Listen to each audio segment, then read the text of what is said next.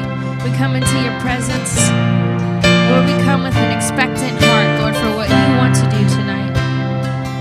First and foremost, we come to give you praise. We come into your courts with thanksgiving and praise tonight.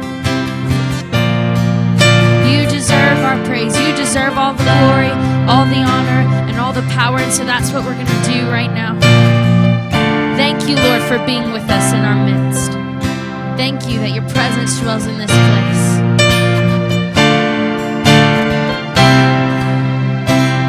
The head that once was crowned with thorns is crowned with glory.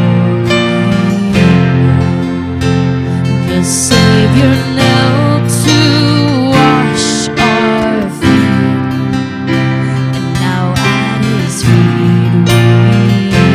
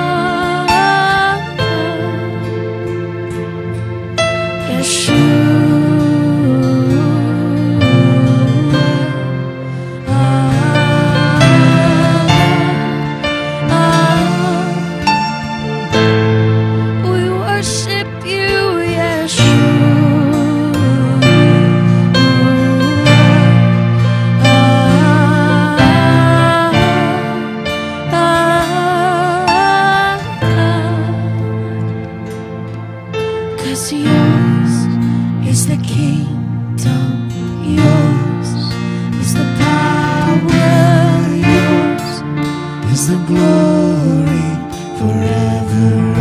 Amen.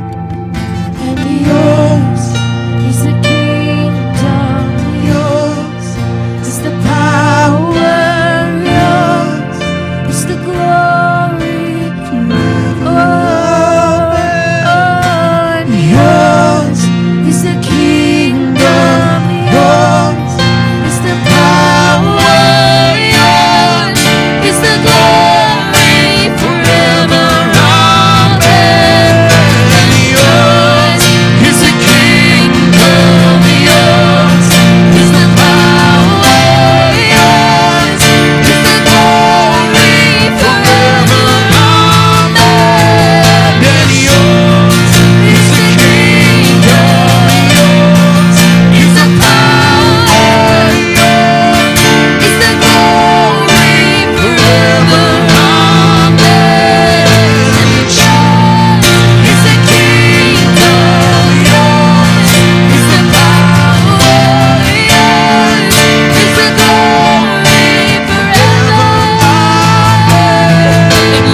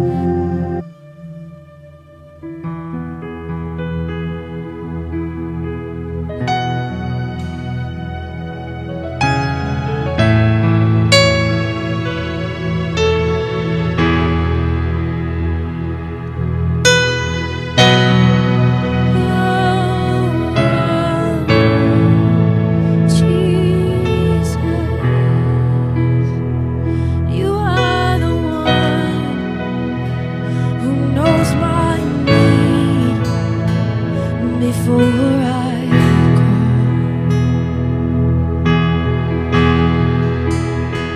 You tell the storm when it will cease before it starts. The God above who searches deep within my heart.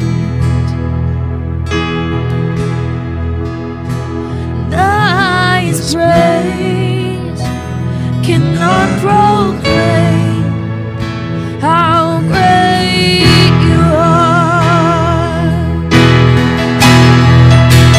There is none like you, none like you. Faithful one, Jesus. There is none like you, none like you. The faithful one. No sacrifice cannot repay the debt I owe. Of this gift,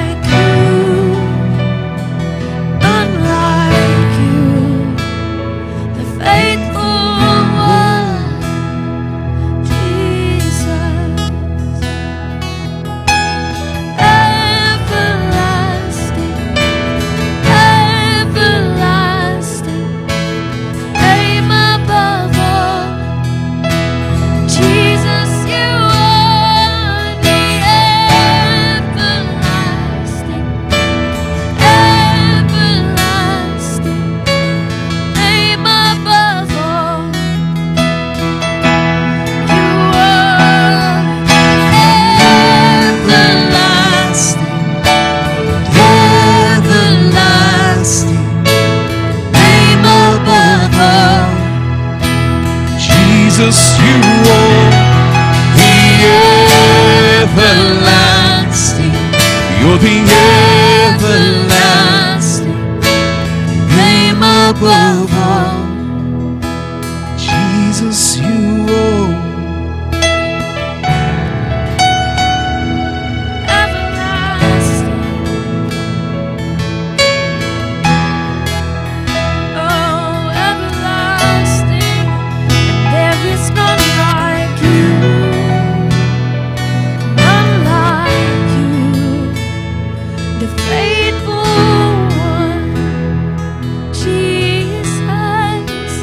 There is none like you.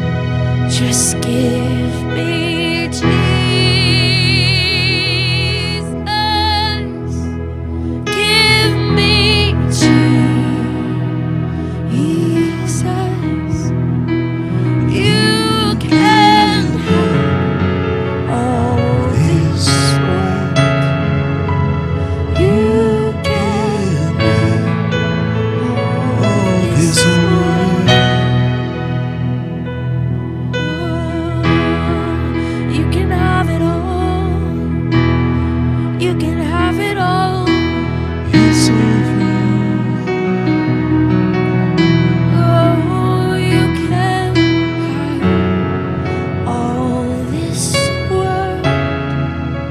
You can have all this world. I've searched and I found no one like you. I've tasted and seen, but there's no one as good as you. There's no one as good as you. I searched and I found no one like you. I've tasted and seen, but there's no one as good as you. No, there's no one as good as you, yeah. I've searched and I found no one like you. I've tasted and seen, but there's no one as good as you. No, there's no one as good as you, yeah. I've searched and I found no one like you. I've tasted and seen, but there's no one as good as you. No, there's no one as good as you. You are my one. You are my one. You are my one.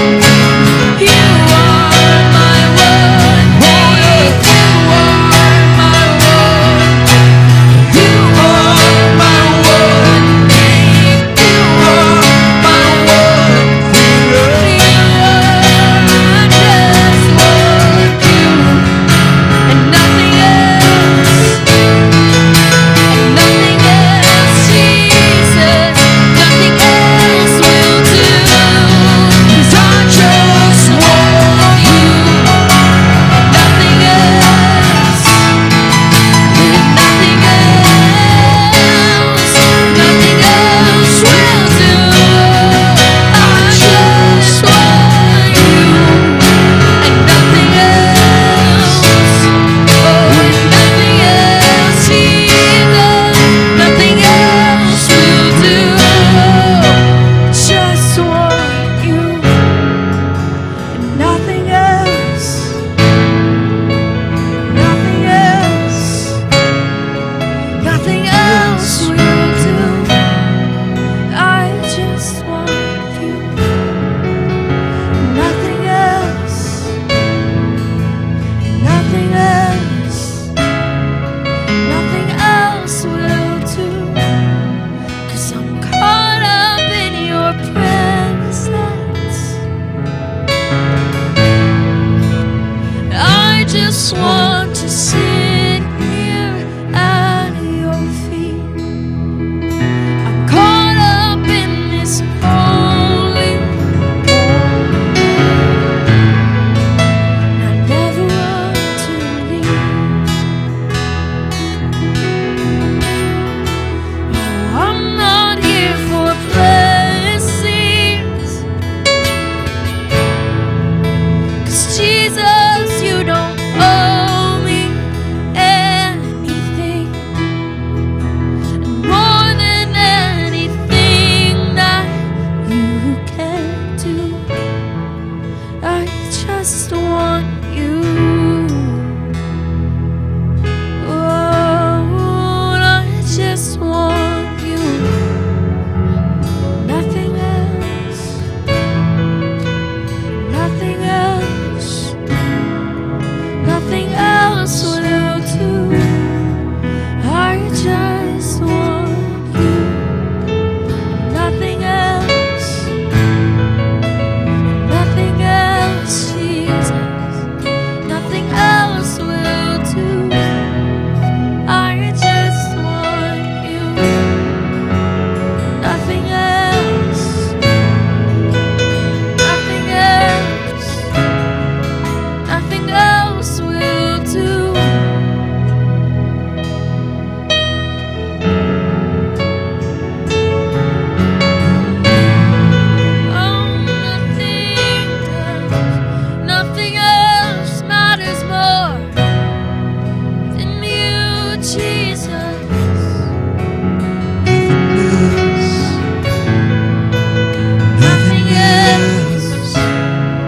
Nothing else will do. And I just want you. Nothing else. Nothing else. Nothing else will do. And I'm caught up in your presence.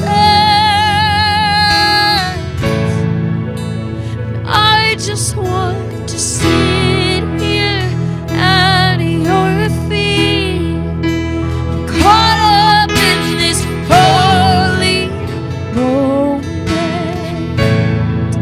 and I never want to leave. Oh, I'm not here for blessings. Oh, 'cause Jesus, you don't owe me anything more than anything that you can do. I just want you. And I'm sorry when I've just gone through the motions. I'm sorry when I just sang another song. Take me back to where we started. I open up my heart to you.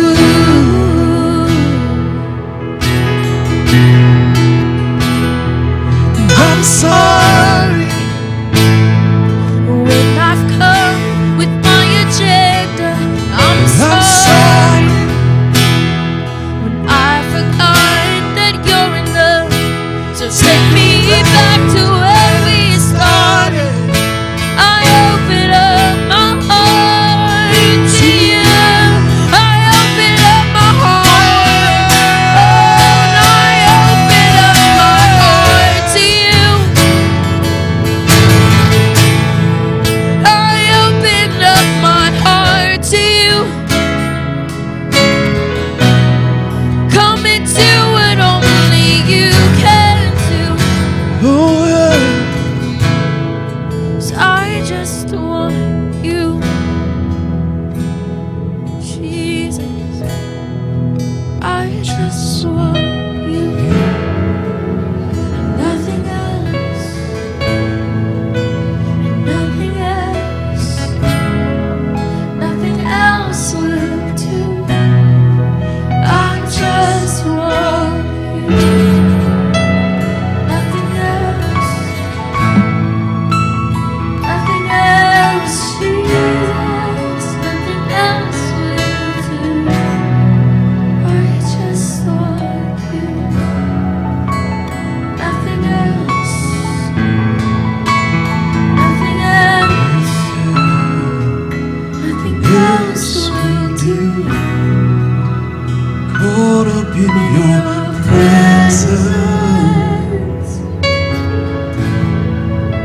and I just want to sit here at your feet. I'm caught up in this holy moment, and I never want to leave.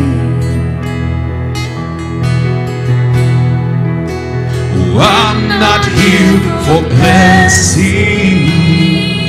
Oh, Jesus, you don't owe me anything. And more than anything that you can do, I just want you.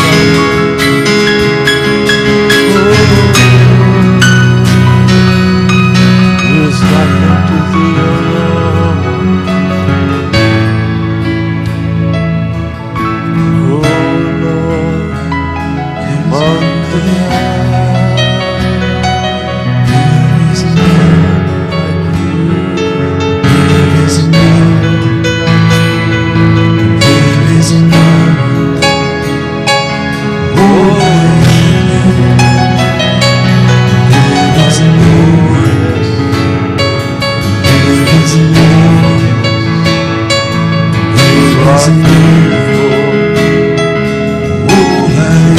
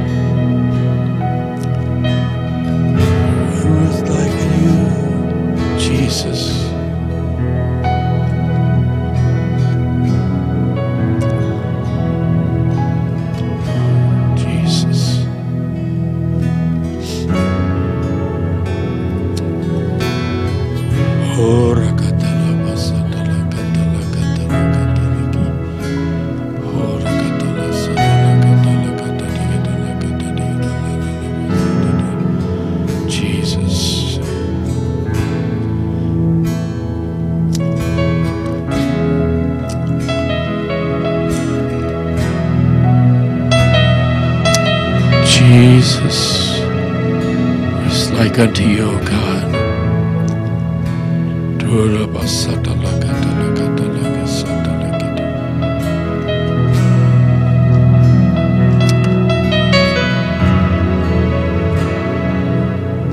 This morning during early prayer, there was a verse that kept coming to mind. It is in the book of Exodus. It's chapter 11 and verse 15. And it says, who is like unto you, O God, all glorious in holiness and fearful in praises and doing wonders. There's none like unto our God. And I sense that spirit just still lingering here tonight in the time of worship. The focus being on Him, that there's none like Him. None like Him. In all of the heavens and all of the earth, there is none like unto our God.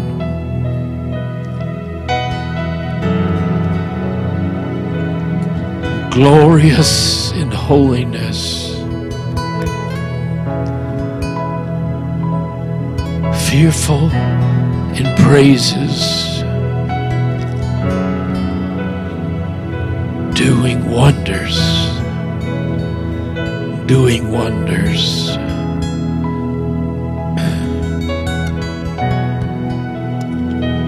Father, we praise you tonight because there is no one like you.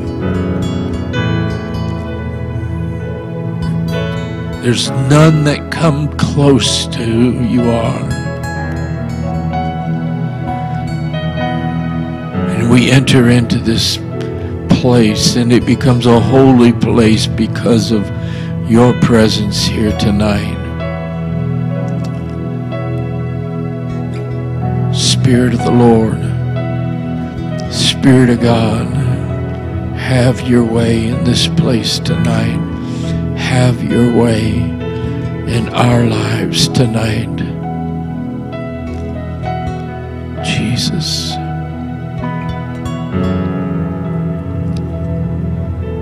Jesus.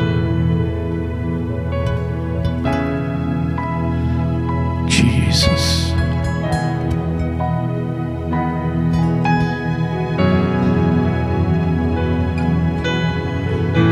no one like you. There's no one like you.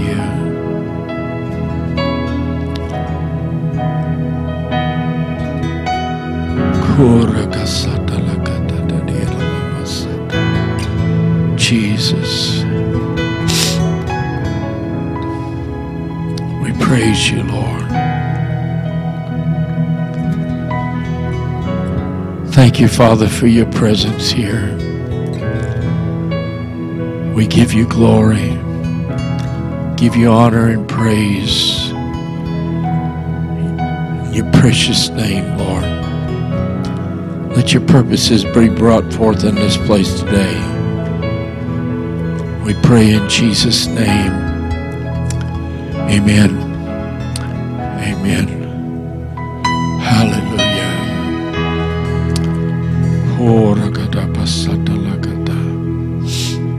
Is there anyone here tonight you feel like the Lord's impressed something you want to share? Maybe from the Word or just anything that God just has impressed on your heart that you want to share with the folks here tonight? Anyone?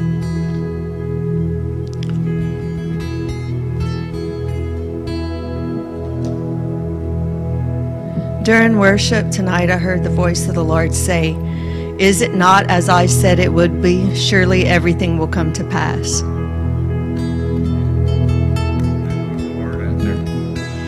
I knew there was a prophetic word out there.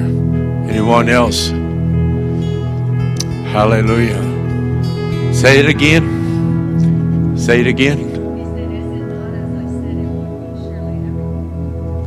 Is it not as I said it would be? Surely it will come to pass. Amen. Amen. What an encouraging word. That's an awesome word. Thank you for sharing that. Hallelujah.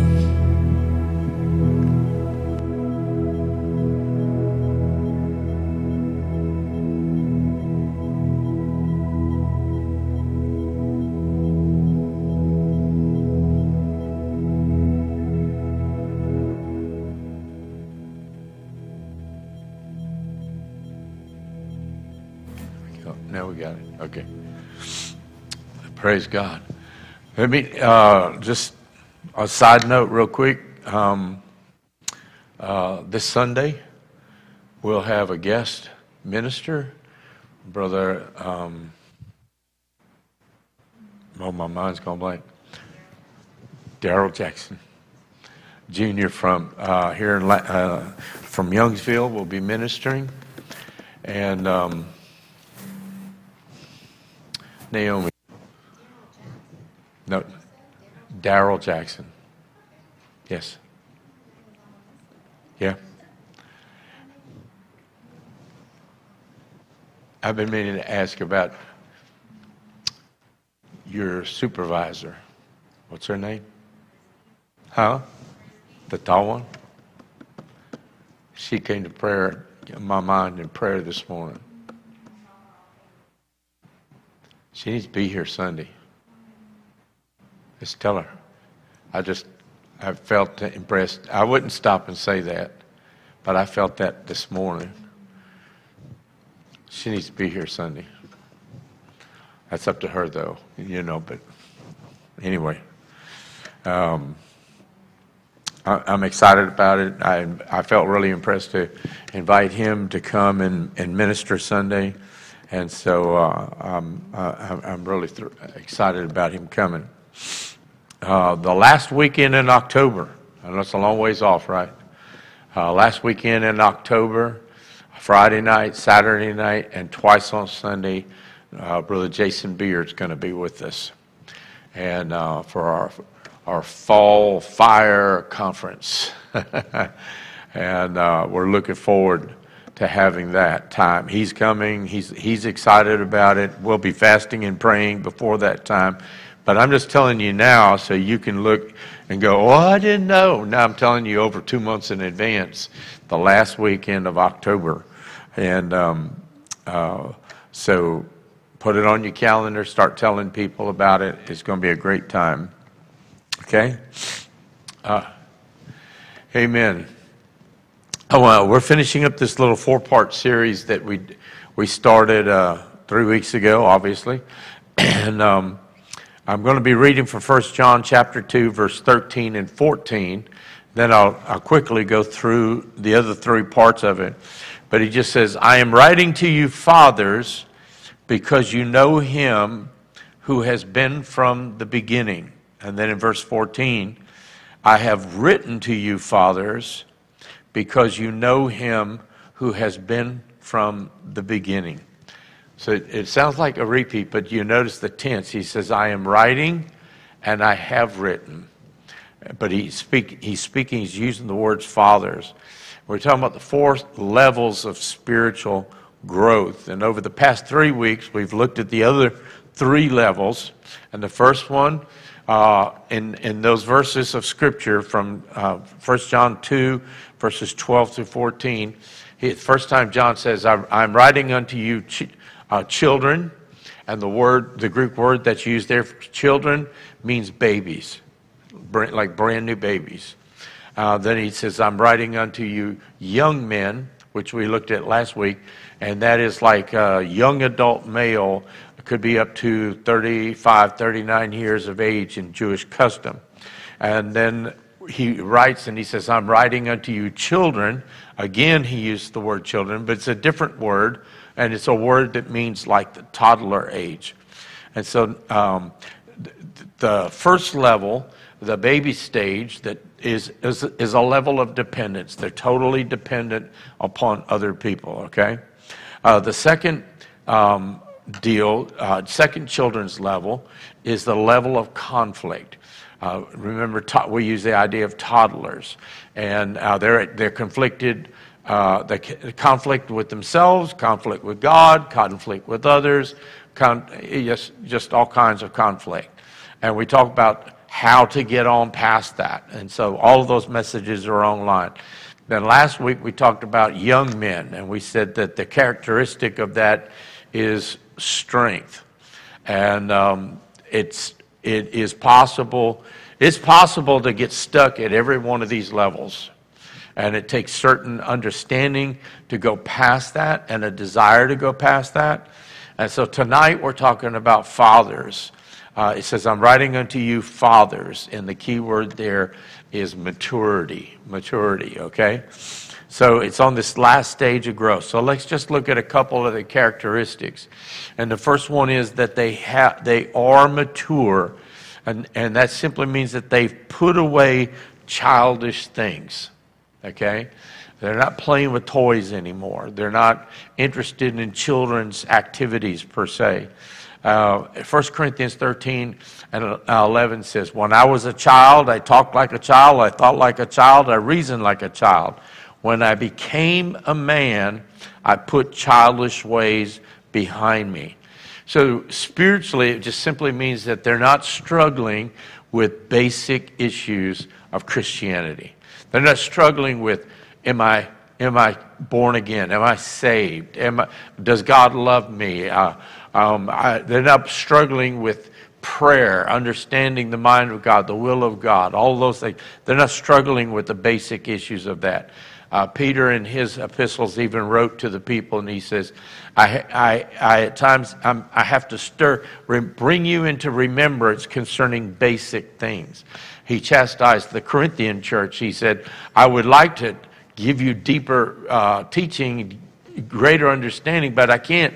He said, because you're still children, and you can't even chew meat. He said, you're still drinking milk. And so this level is a level of maturity. In Hebrews chapter 6, verse 1 and 2, it says, therefore, let us leave the elementary teachings about Christ and go on to maturity, not laying again the foundation of repentance from acts that lead to death and of faith in God. Now, this is not saying leave those elementary teachings, but he's just saying let's not just stay there. Let's move on. In other words, or build upon that. He says, not laying again the foundation of repentance from acts that lead to death and of faith in God. He goes on, he says, instruction of baptisms, the laying on of hands, the resurrection of dead, the eternal judgment. So he's saying here, he said, let's move on from that. In other words, we've laid that foundation. That's good. Now let's build upon that. I've told a story before, but when my wife and I were first married and we were traveling on the road, we settled one summer in Kissimmee, Florida, and we ended up going to a church, and I could tell you exactly what was going to be preached every single Sunday. First Sunday of the month, he preached on salvation. Second Sunday of the month, he preached on the baptism of the Holy Spirit. Third Sunday of the month, he preached on the second coming. Fourth Sunday of the month, he preached on money. First Sunday of the month, he preached on salvation. Second Sunday, and if there was a fifth Sunday, they had a potluck. I'm serious. It was like after a few weeks of that, I just told my wife, I said, I can't do this anymore. It's the same thing over and over and over. And I said, it's like maintaining a nursery. I said, you're just taking care of them at the basic level, and they've got to be able to go on past that. So he says, I'm writing unto you fathers, he says, for you know God. It doesn't say that learning about God or trying to achieve knowledge of God. It says they know God. And I think there's certain things we can draw from that. And here's the first one. And that they're more obsessed with God than self or gifts. If you remember, last week, I talked about youth. They have a tendency, if they're not careful, they can be prideful. They can be, I'm strong, I'm this and this. Or they're beginning to experience their ministry, and they are really into like casting out demons and the gifts of the Spirit and stuff. There's nothing wrong with those things, but they're obsessed with that. At this level, they're not obsessed with any of that. They're obsessed with God. They're obsessed in knowing God, having a relationship with God.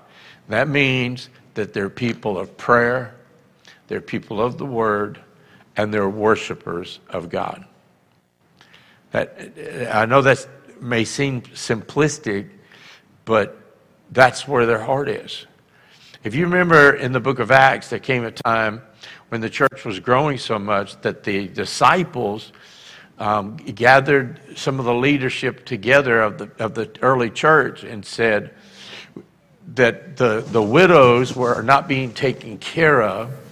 We need to find some men that are full of the Spirit, full of faith, and give them that responsibility. He said, because our responsibility is prayer and the Word.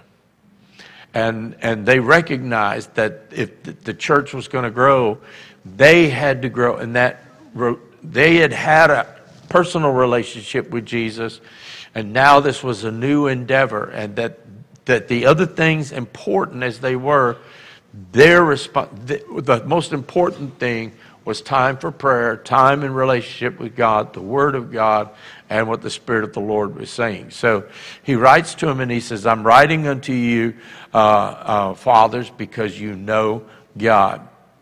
Let me show you a few observations about this. And that is that they may not seem directly related, but they're implied by the term father, okay? And the first thing is that they are family or body conscious. And again, we're talking about spiritual fathers. They're conscious of the body around them, the body of Christ, the people within the body, the family of the Lord Jesus Christ. They're conscious of that. And they are also the spiritual backbone of the body of Christ. You remember the first week I talked about the church that my wife and I started years ago, and that everybody in the church were brand new babies in the Lord. And that the first year and a half or so, it's like they worshiped the ground we walked on, basically, if I could put it that way. I mean, we could do no wrong in their eyes. But then they turned 2 and 3 years old. And Have you ever had a 2, 3, 4-year-old in your house? Yeah. And they all of a sudden have their own mind, their own will, their own, right? And they're like, no, they know better than you. And that's what happened to us. And it was a difficult situation. It really was. Because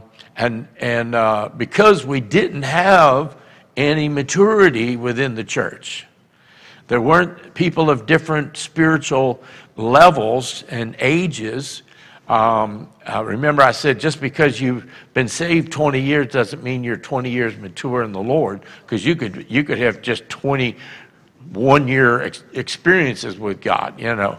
But these that he's writing to are like the spiritual backbone of the body of Christ. For example, in 1 Thessalonians 2, 10, 11, he says, you are witnesses, and so is God, of how holy, righteous, and blameless we were among you who believe. For you know that we dealt with each of you as a father deals with his own children. Okay? 1 Corinthians 4, 14 and 15. He says, I am not writing this to shame you, but to warn you as my dear children. Even though you have 10,000 guardians in Christ, you do not have many fathers. For in Christ Jesus, I became your father through the gospel. And then in Hebrews 12 and 7, it says this, endure hardships as discipline. God is treating you as sons, for what son is not disciplined by his father? And so there's some things that we can draw from that. Those who reach this level of maturity in Christ, they are there to set the example for younger believers. They recognize that. That living in a Christ-like manner is their calling, because people are watching them. And, you know, I remember being the oldest of 7 kids, always being reminded by my parents that I couldn't act the way I was acting, because I was setting the example for my younger brothers and sisters. And I remember many a time telling them, I didn't ask for that job. It didn't matter. They said, that's the way it is, you know. And but these who are spiritually mature, they recognize that their words, their actions, their attitudes have consequences, because it can become a stumbling block to a younger believer. In fact, Paul in Corinthians writes and says, though all things are legal for me, he said, not all things are beneficial. He said, because if what I do causes a younger believer to stumble, then he said, I become the stumbling block and I become held accountable to God. In fact, the scripture says that if someone desires to teach, that's an admirable thing, and that they should receive a double reward. But then God goes on to say in the word, but those who teach will be judged twice as hard, because what they teach could bring about error or lead someone into a wrong direction, or the fact that that person looks at them, hears what they're saying, but then looks at their life and draws a different conclusion from it. So they're to set the example. The second thing is that they are the ones to restore the weak. The Bible talks about in Galatians, he said, if you see anyone among you who has fallen into sin, ye who are spiritual. He talks about that. You who are spiritual, and he's talking about mature spiritual wise. He said, you go and restore that brother or sister who's fallen into sin. And the word restore there is the same picture of a doctor who's setting a bone. You know, there's 2 ways to set a bone. You can do it gently and correctly, or you can just, you know, and just like, you don't care about the feelings of that person or how it's done or whatever. Those who are spiritually mature, one of their responsibilities is to help restore the weak, encouraging them.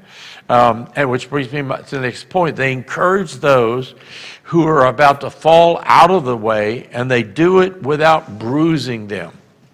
Hear me what I'm saying there. They do it in such a way as in a manner of love, because the idea is to restore them. They don't go up into their face and say, look, I can see that you're in sin, you're falling away, and if you don't get your act together, that's not maturity, that's immaturity. And so he said they encourage those who are about to fall away, and they do it without bruising them. And as the scriptures we read, these are the ones who are often called on to discipline those who get out of step with Christ or out of step with truth, because they're highly respected within the body of Christ.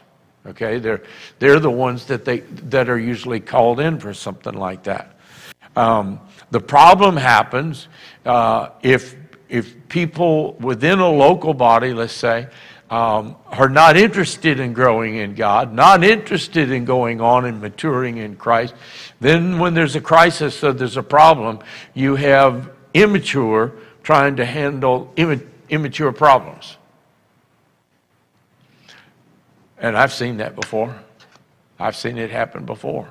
And I'm sure some of you have too. Another characteristic of these who are mature is that they're fruitful. Their fruitfulness involves good works. It involves discipleship. It involves evangelism. It involves praise. It involves worship. It just their life itself brings about fruit that is good for the kingdom of God. Another characteristic, and I think this is one that keeps people from wanting to grow to this level, is that they know something about the fellowship of his suffering. That's what the scripture talks about. Before you can know the power of his resurrection, you have to know something about the fellowship of his sufferings. And unfortunately, a lot of times people in the church, we want the power of his resurrection, but we don't want to know anything about suffering. We don't want anything. We don't want that part of it at all. We just want to skip right over. We want to go from where Jesus was coming into Jerusalem and they're all laying down palm branches and everybody's cheering, to resurrection morning, right? But you can't have a resurrection without a crucifixion. And if there's a crucifixion, there's going to be a burial, and there's going to be a time of unknowing, unassurance, all of those things. They may the people who get to this place, they may even bear in their body the marks of the Lord Jesus Christ. They've experienced two things that I think that are so important. One is they've experienced the cross, and the cross stands for death.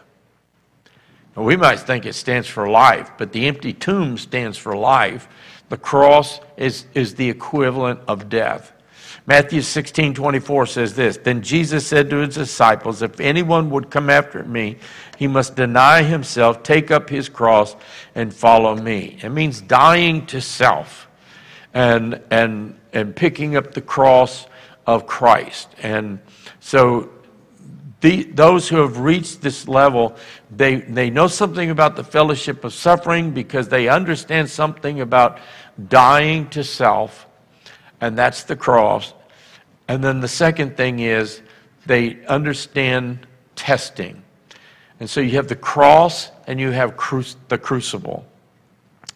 The testing. James chapter 1 verses 2 through 4 says, "Consider it pure joy, my brothers, whenever you face trials of many kinds, because you know that the testing of your faith develops perseverance. And perseverance must finish its work, so that you may be mature and complete, not lacking anything." Look at that.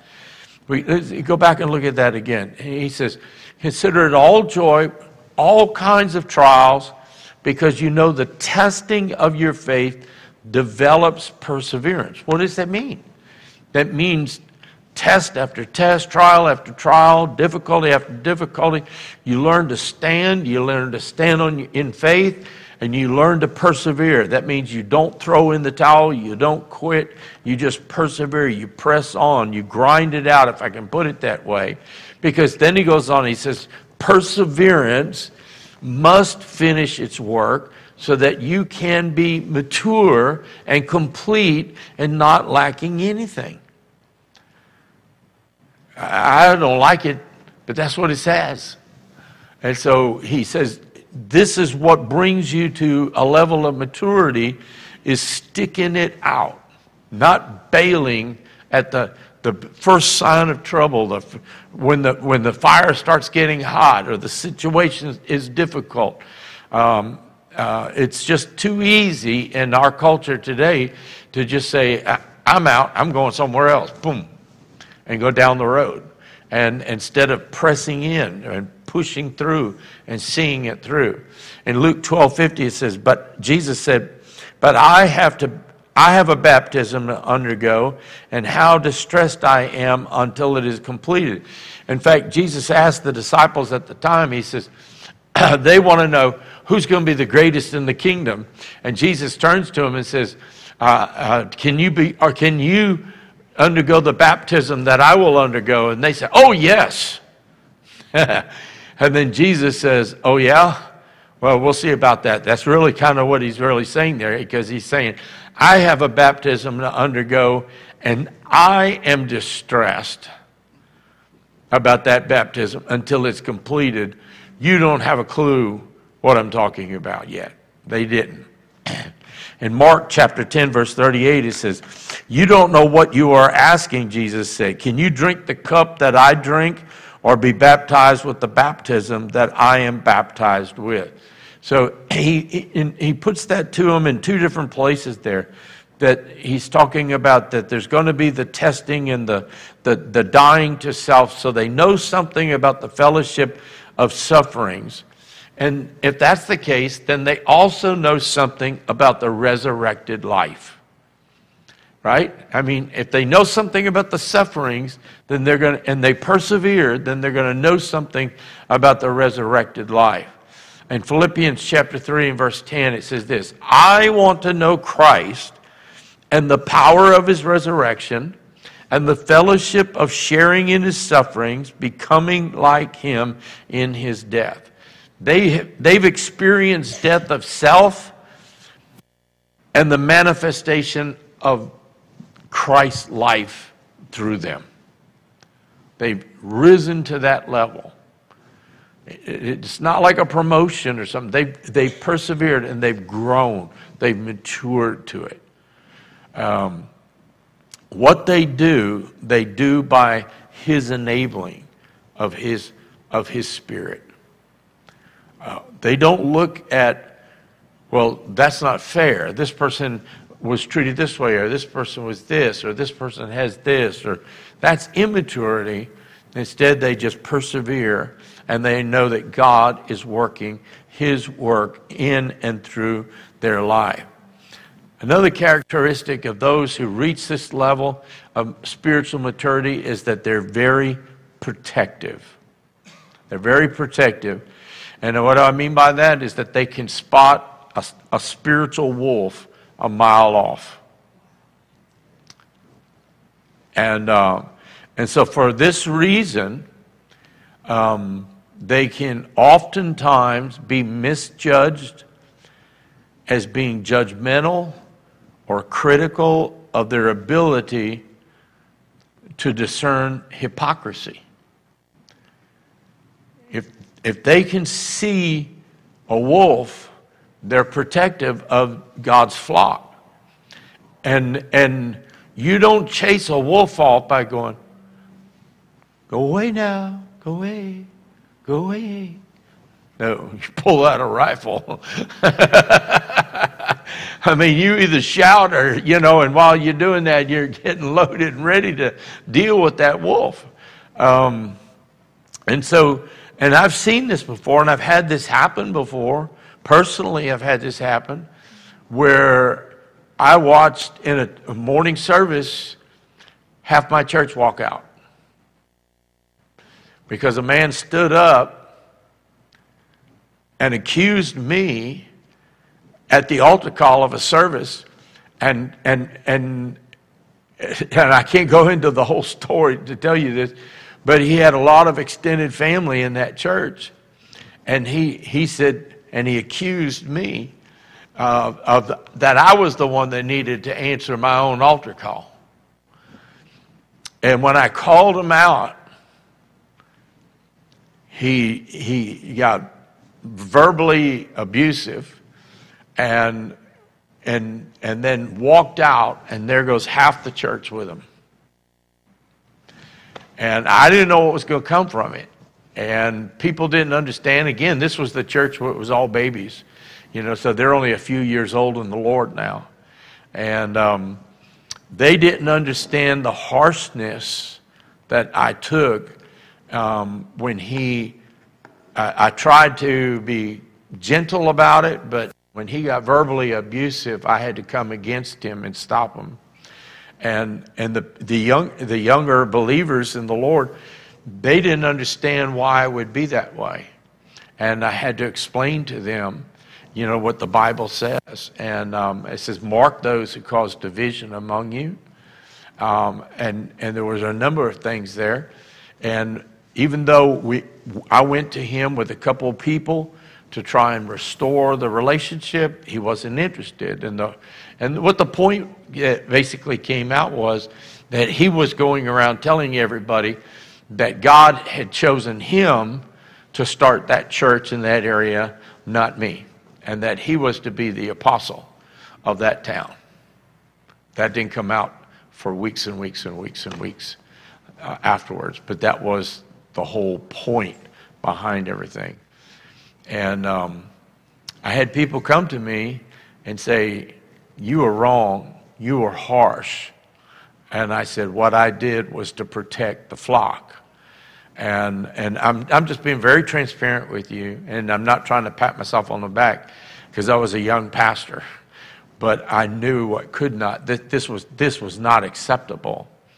And I had some who were so close to us that were hurt by our actions or felt like we did wrong, that they said, we just can't forgive you for that.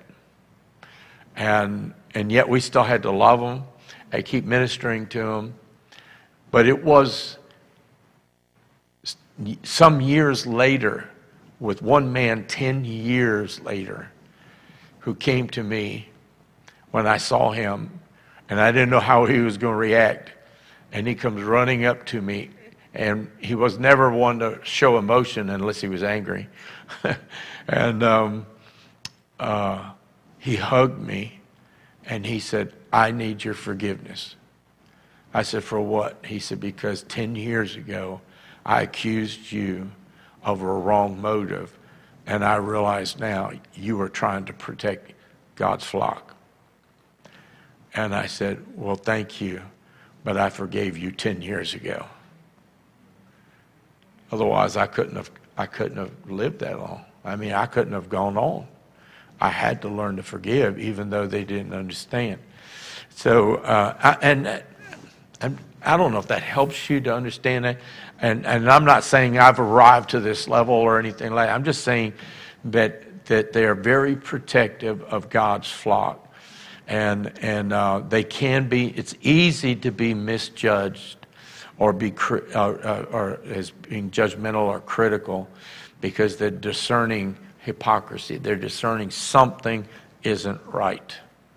And but anyway, the next characteristic is that though they're gifted, they give place to others. Whereas when we talked about the young men last week, they're coming into their own in their ministry. They're coming into their own in their gifts. They're coming into their own, and that they like that.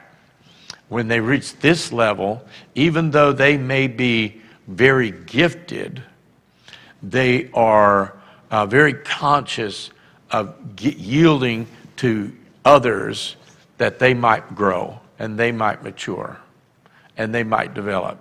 They're more interested in the development of others than they are in the demonstration of their own gifts. Okay?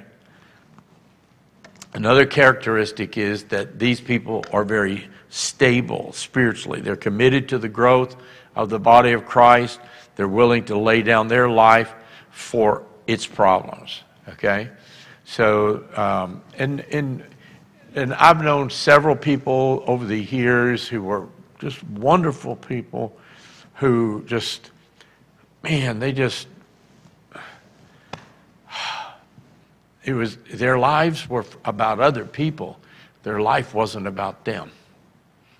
And what a blessing I've had personally in my own life to have been around people like that.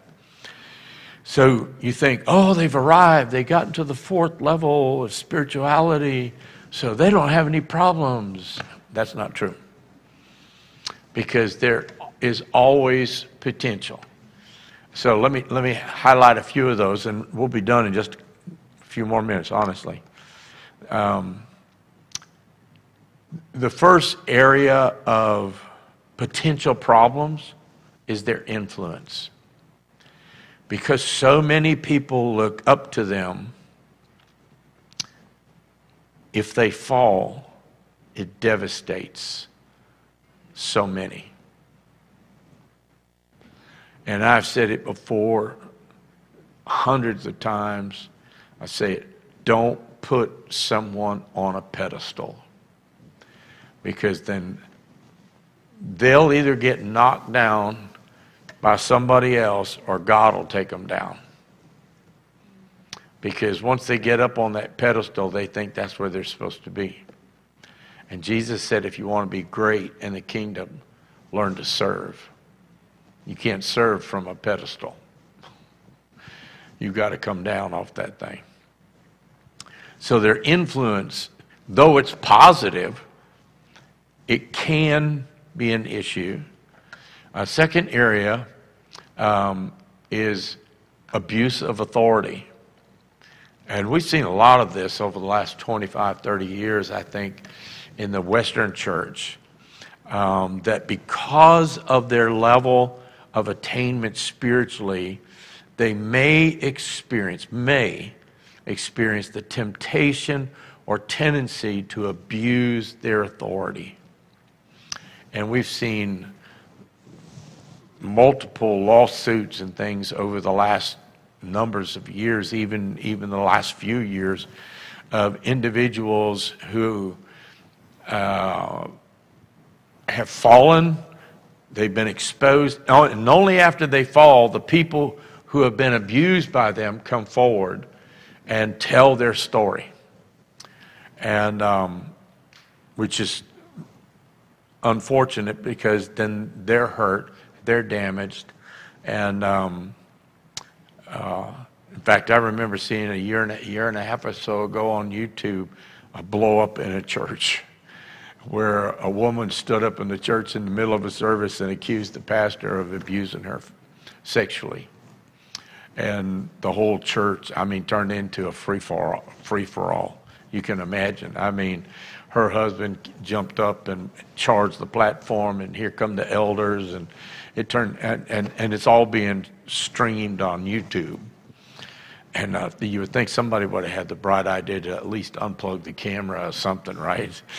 And but my wife and I know of one individual years ago, and his seminar revolutionized our life. The principles we learned from it revolutionized our life. Only in his later years to fall so badly that it destroyed the ministry and destroyed the tens of thousands of people who had been taught by him. And so their influence, the ability, the potential abuse of authority. The third one is they must guard against an unteachable attitude. It's just really easy when you get to that place to think that you can't be taught anything, or that you've arrived, which brings me to the next one, and that is that they have to guard against pride. They have to guard against pride. I remember years ago, I won't say who it was, but I remember hearing a certain televangelist say, our ministry is the only ministry that is reaching the four corners of the world. And he said, your money should be coming to us. We're the only ministry reaching the four corners of the world.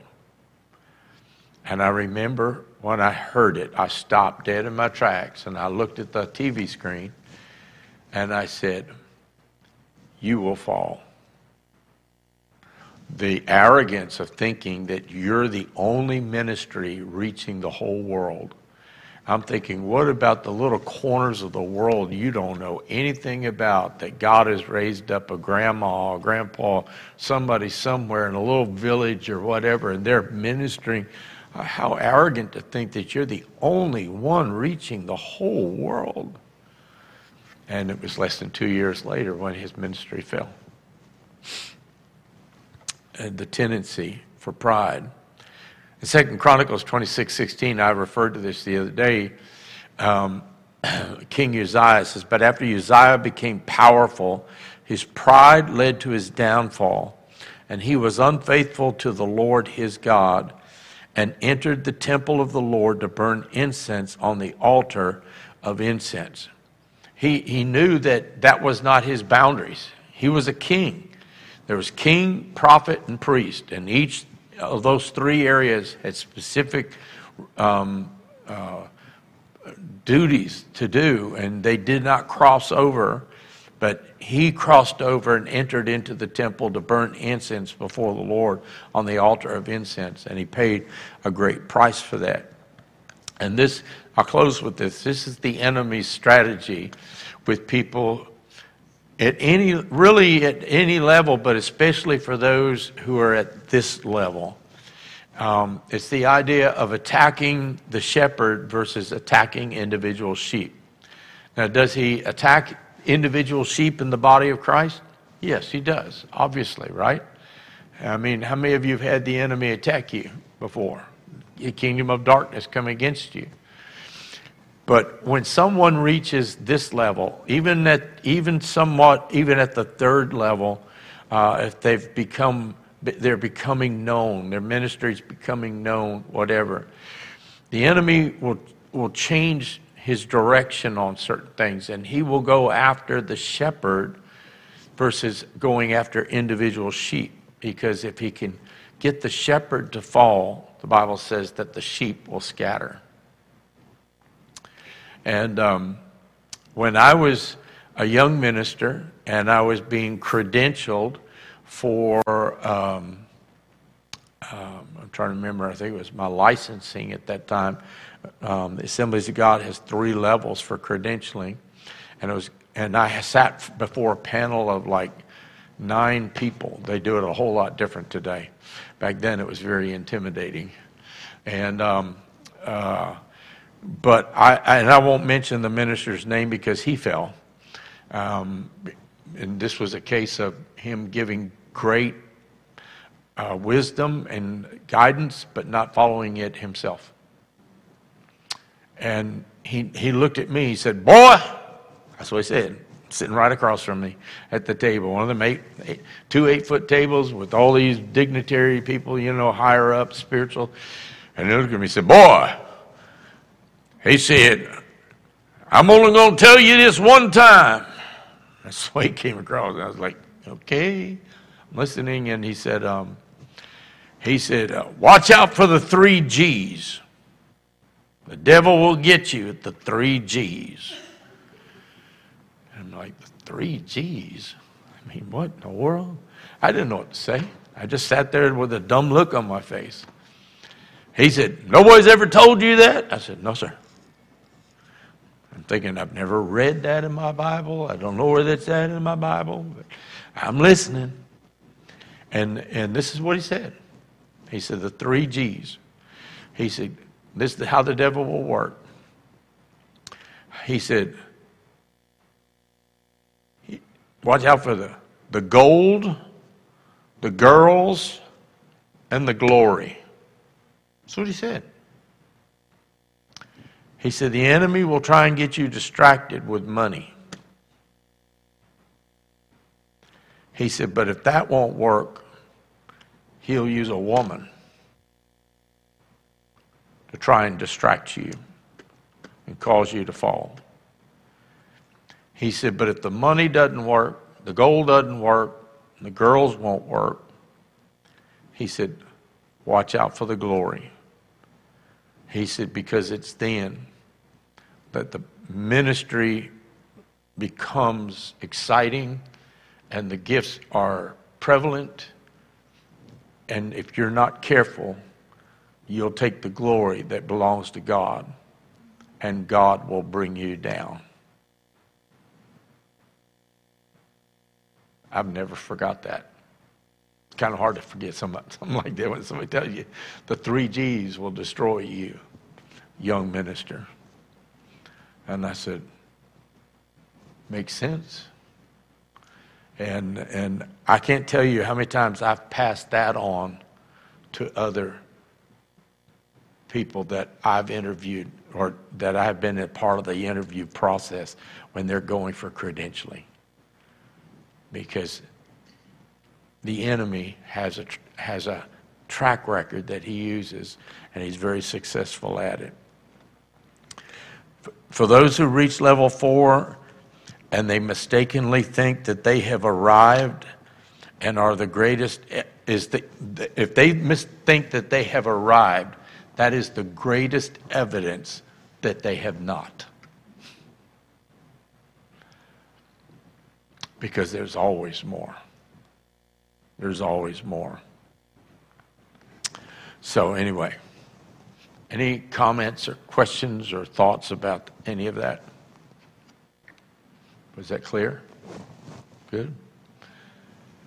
Do what? I hope you understood my intention for teaching this, because I want you to be able to recognize each of these levels. And it's not unheard of that you can see part of you here and part of you over here, because you're moving into, another realm, another level of growth in your spiritual walk. So, anyway, let's take a few minutes to pray. And I'd like us to start by praying for our spiritual leaders. And go to spiritual leaders, just not just in this house, but spiritual leaders in the body of Christ. Because it's not just pastors, it's not just evangelists, it's not just people who have their big name on a ministry thing or whatever.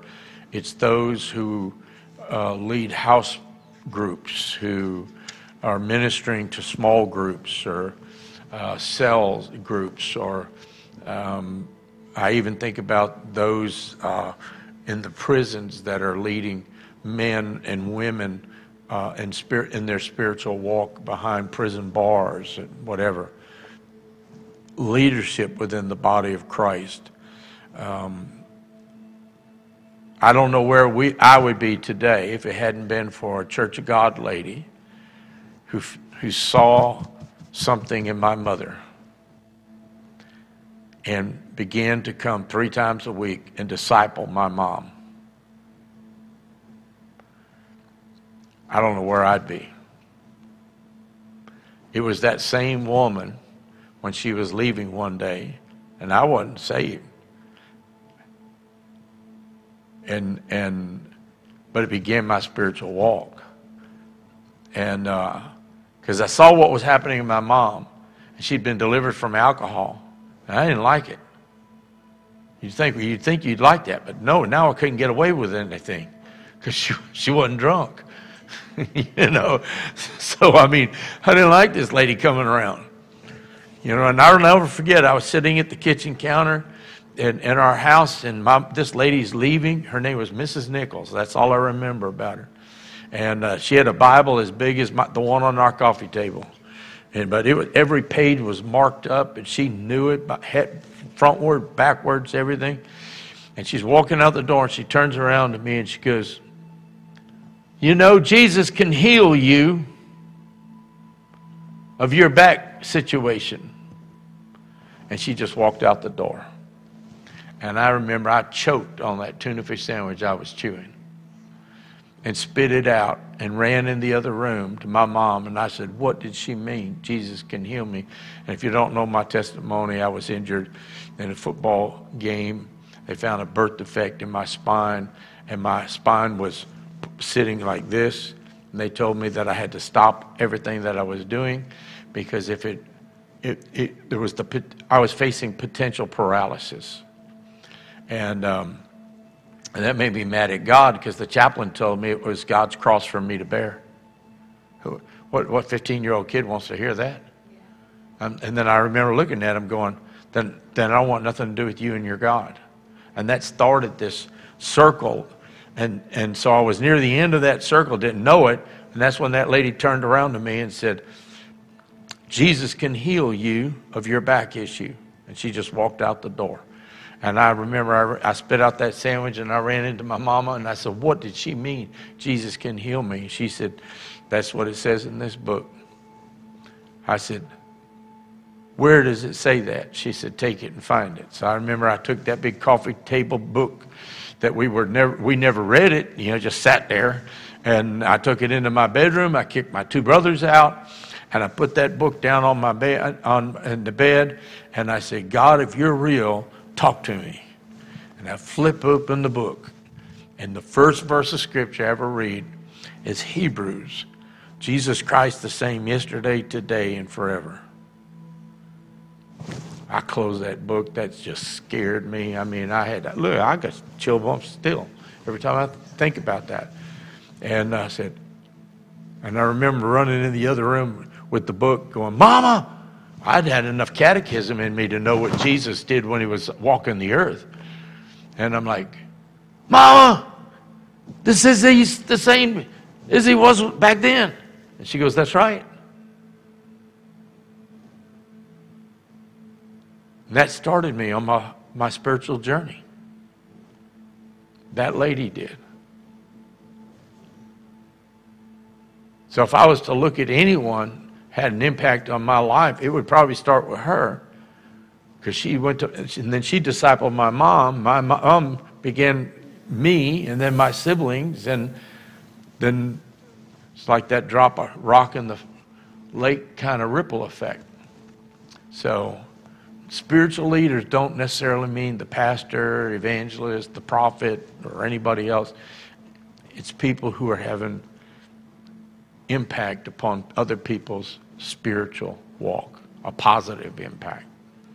So let's just take a few minutes tonight and just pray for them. I don't feel like we should go anywhere else, just right on that area right there. Because when the enemy begins to fight, he's going after leaders. And knowing that every month, 1,800 pastors in the United States leave the ministry. 1,800 every month leave the ministry. Father, we just come to you tonight. We're so grateful that you called us, you sought us, you put your spirit within us, you've given us your word. And God, you are overseeing our growth.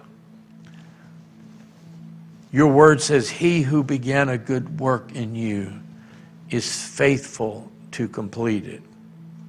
So we thank you, Father. It's not you who's lacking. You're looking for those who desire to grow in you. And we're so thankful, Father, for the spiritual leaders in our own lives. If we went around this room, every single person in here could name probably 2 or 3 or 4 people, key people, who had great spiritual impact on their life. And they've grown. But Father, the church is at a place where it is in need of mature spiritual leaders. From every walk of life, you have them, Lord. God, let them step to the forefront Let them step to the forefront and not be fearful of what man may say. Let them not be fearful of what the government may say. But God, let them walk in fear before you, reverence before you, knowing who you are. God, the word says that I write to you, fathers, I have written to you, fathers, because you know God. God, we need leaders who know you. They're solid. They're secure in the word.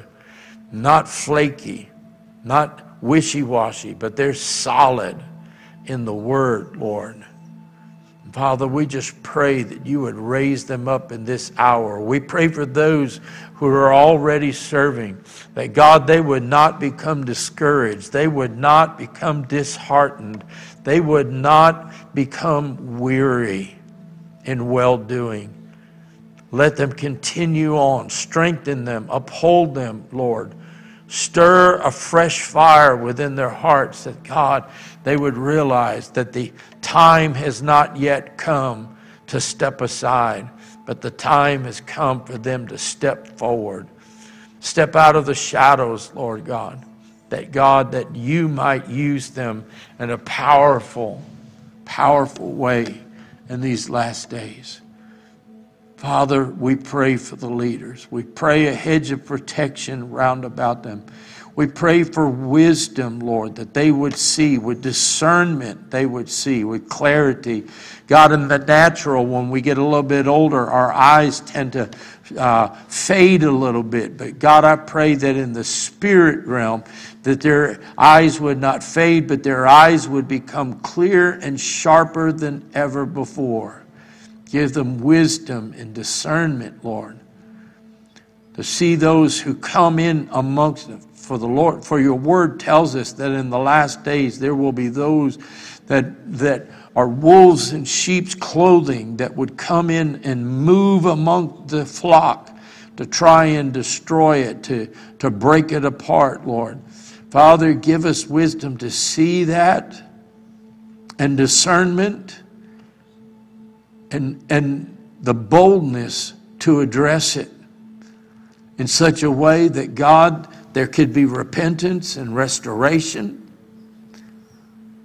But Father, I just pray, I pray in the area of discernment, Lord, just in each one of our lives, that you would quicken that even more so, Lord God, that you would fine tune it even more. We may sometimes go, there's something there, I'm not sure what it is, doesn't set right.